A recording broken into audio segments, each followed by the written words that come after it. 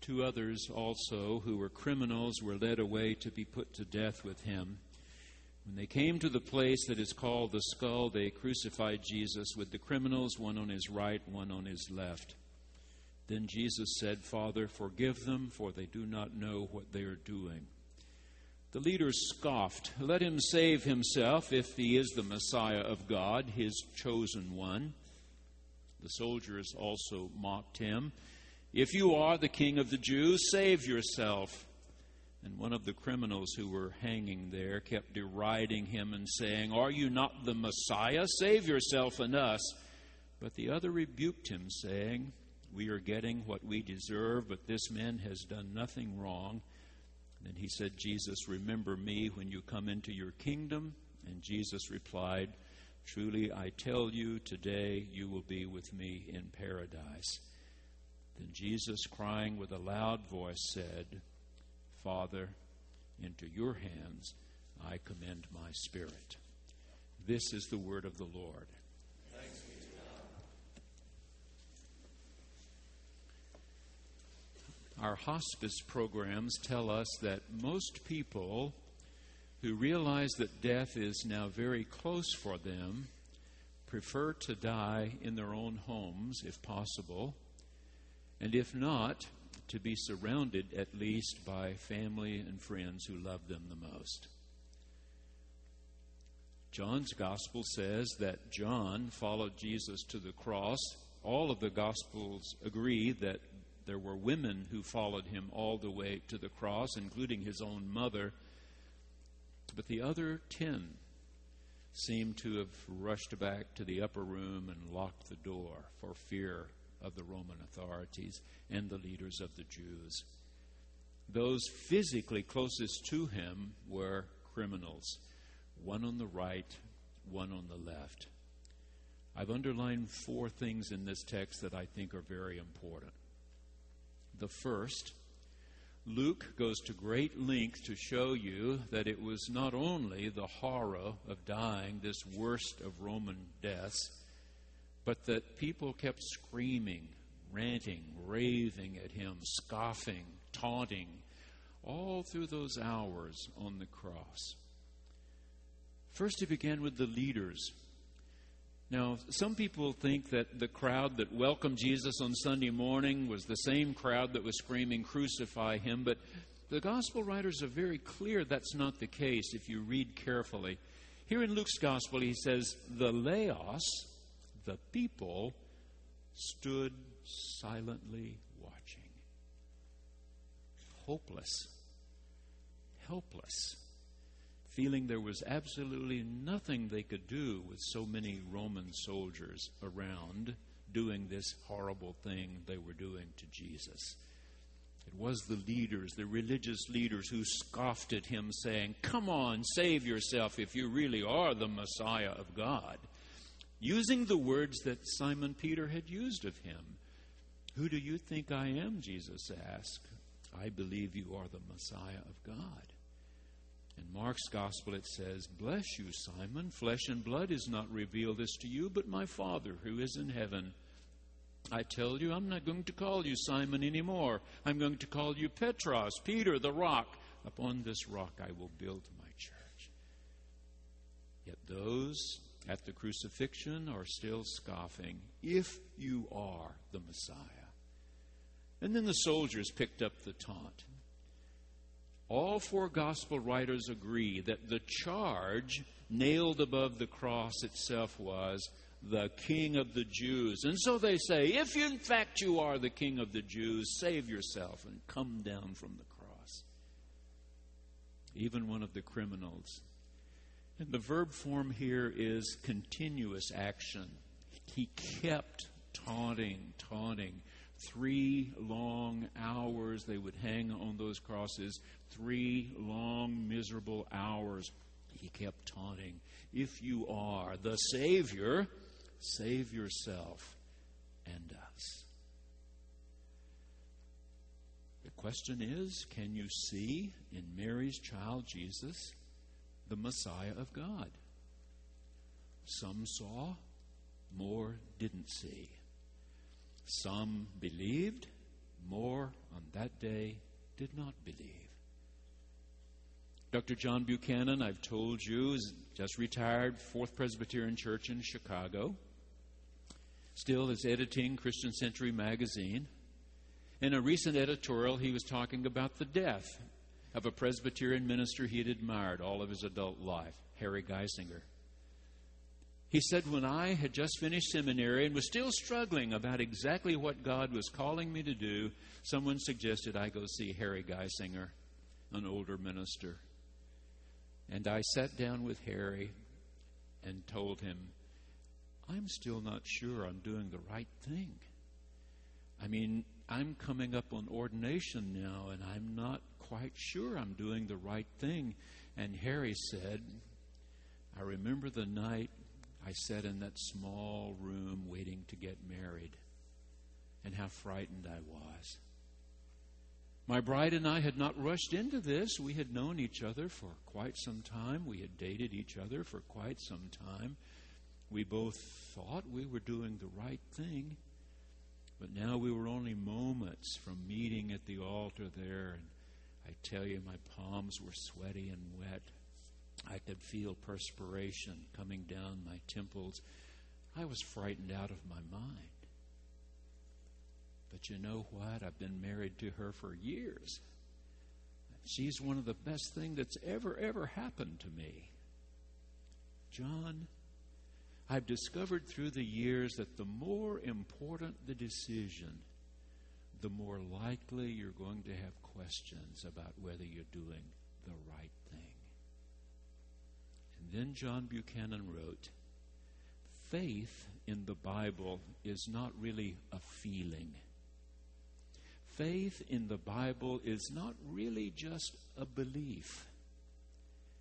Faith is a verb. It's something you do. When Jesus began his ministry, he didn't say, Simon, Andrew, James, John, do you believe I'm the Messiah of God?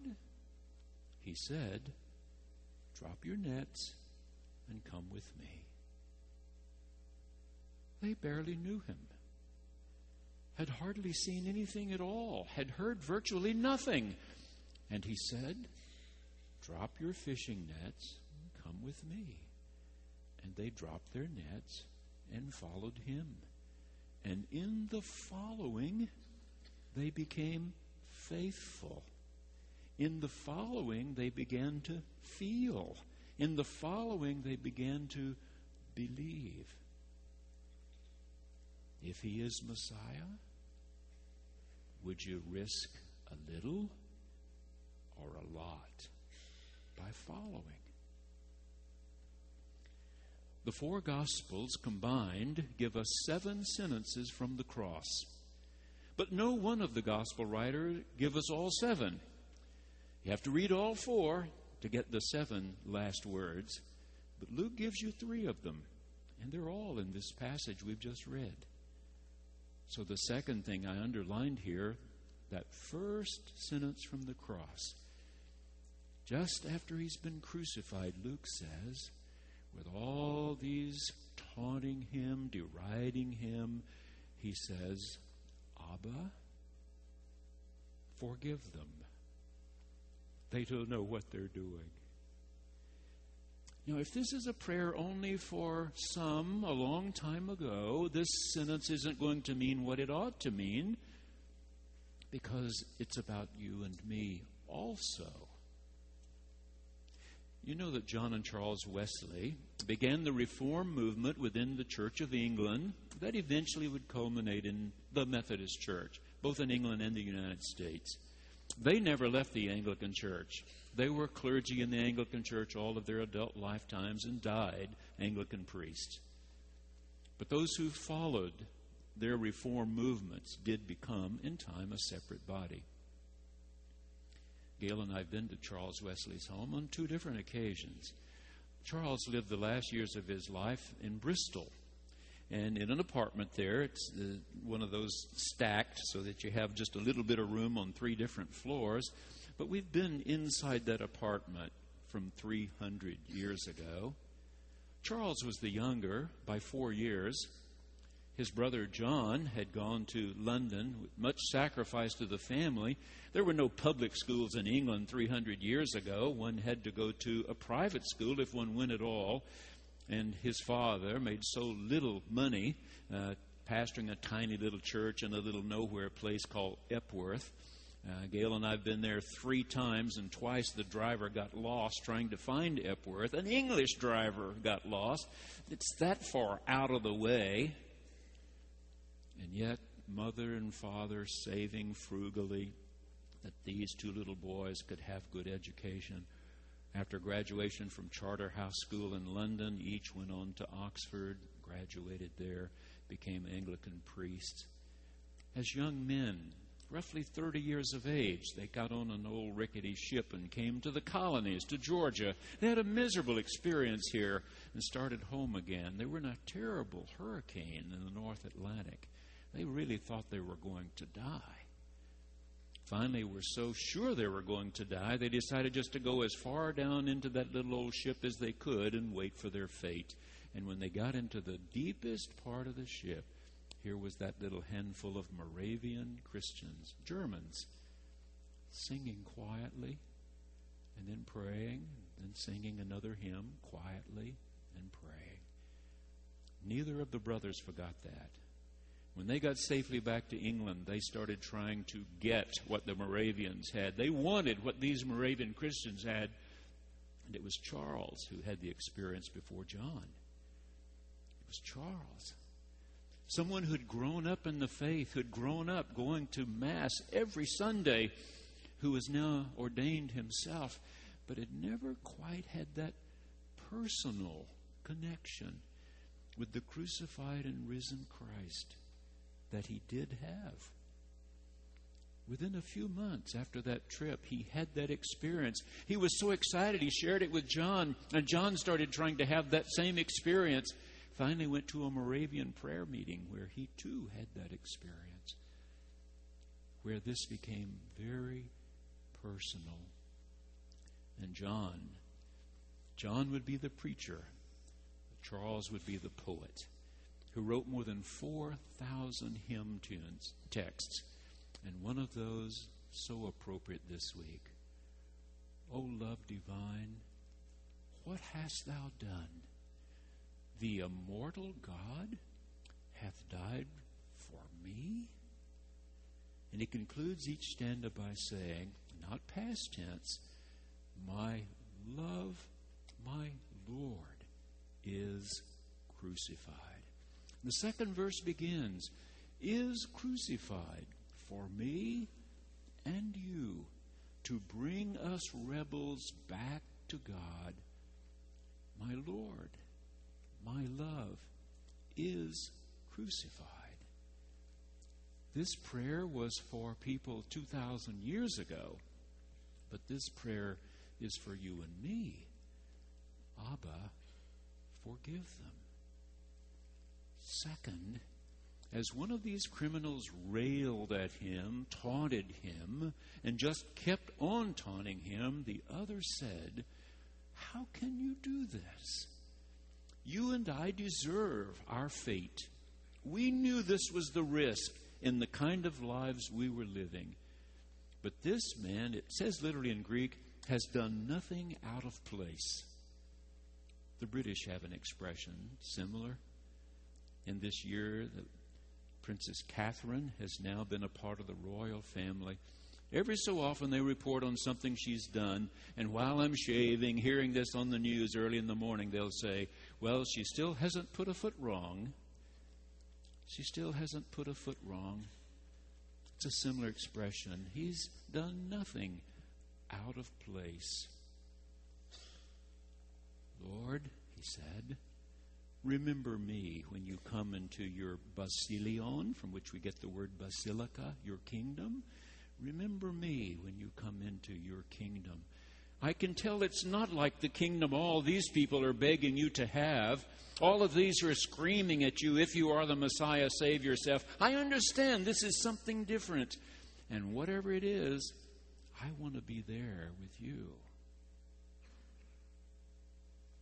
John and Charles Wesley, rode horseback all over England, then into Scotland, then crossed over to Ireland, one preaching, the other writing hymns, poetry. Into their early 80s, these guys were still climbing up on horses and going to preach where the people were, in the marketplaces, at the street corners, when the miners came out of the mines. Though Charles was younger, he died before John. He lived to be 81. John was still living. John died in an apartment in London. Gail and I were there again on our last trip. We rode the Underground. You can get to a stop just a couple blocks away. Got off the Underground and walked. We went to the cemetery across the street where their mother is buried because she was a dissenter from the Church of England and not allowed to be buried by their father, who remained faithful all those years. John is buried just behind the chapel that he and Charles and others built 300 years ago. Still a beautiful little church there. His grave is right behind. And the apartment has been maintained for 300 years. On the night John knew that death was close, a little group of friends hovered over him. They were reminiscing. You remember the afternoon when we got to Epworth? John was going to preach in his father's church, and they wouldn't allow it because he couldn't constrain his enthusiasm. And so he climbed up onto his father's grave, which is covered with concrete. It's built up. Climbed up on his father's grave, and all the people came out of the church and listened to him preach in the cemetery. Oh, yeah. Remember that afternoon we were in the marketplace in Epworth, and we went across the street and ate in the restaurant. I've eaten in that restaurant. It's still there after 300 years. They talked about the coal miners. They talked about the people who farmed potatoes and how they would listen when they preached. Reminiscing. Every once in a while, John would open his eyes, smile, close his eyes again. But the last thing he said to them, he opened his eyes, looked at these closest, dearest friends and said, "But the best of all, the Lord is with us. I want to be with you. You will be with me today in paradise." And then he said, "Abba, into your hands I commit my ruach, my spirit, my breath." 6 weeks ago, Rabbi Gunter Plaut died. You've heard me quote him any number of times when I preach from the Hebrew Scriptures. What a genius, what a man of great power and strength. Born in Münster, Germany, he went to the University of Berlin, had a Doctor of Laws degree when he was 21 years old, but he was a Jew, and so when Adolf Hitler came to power, he was not allowed to practice or to pursue his education. Some who were concerned and saw that things were getting worse quickly offered him a scholarship if he would come to Cincinnati, Ohio, to Hebrew Union Seminary. And he did come. Rabbi Herman Schalman, the first rabbi in our series who came to us from Chicago, was a part of that same small class of Jews who were offered scholarship to come from Germany to Hebrew Union in Cincinnati. It saved their lives because while they were in the seminary, things got worse and worse in Germany. Gunter Plaut became a citizen in the United States in 1943 and immediately volunteered to serve in the United States Army. He was made a chaplain in the 104th Infantry and was sent to Germany. It was his unit that liberated the camp at Dora Nordhausen.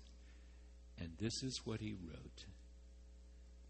"Here I saw these emaciated cousins, skin and bone, who had not yet been gassed or burned.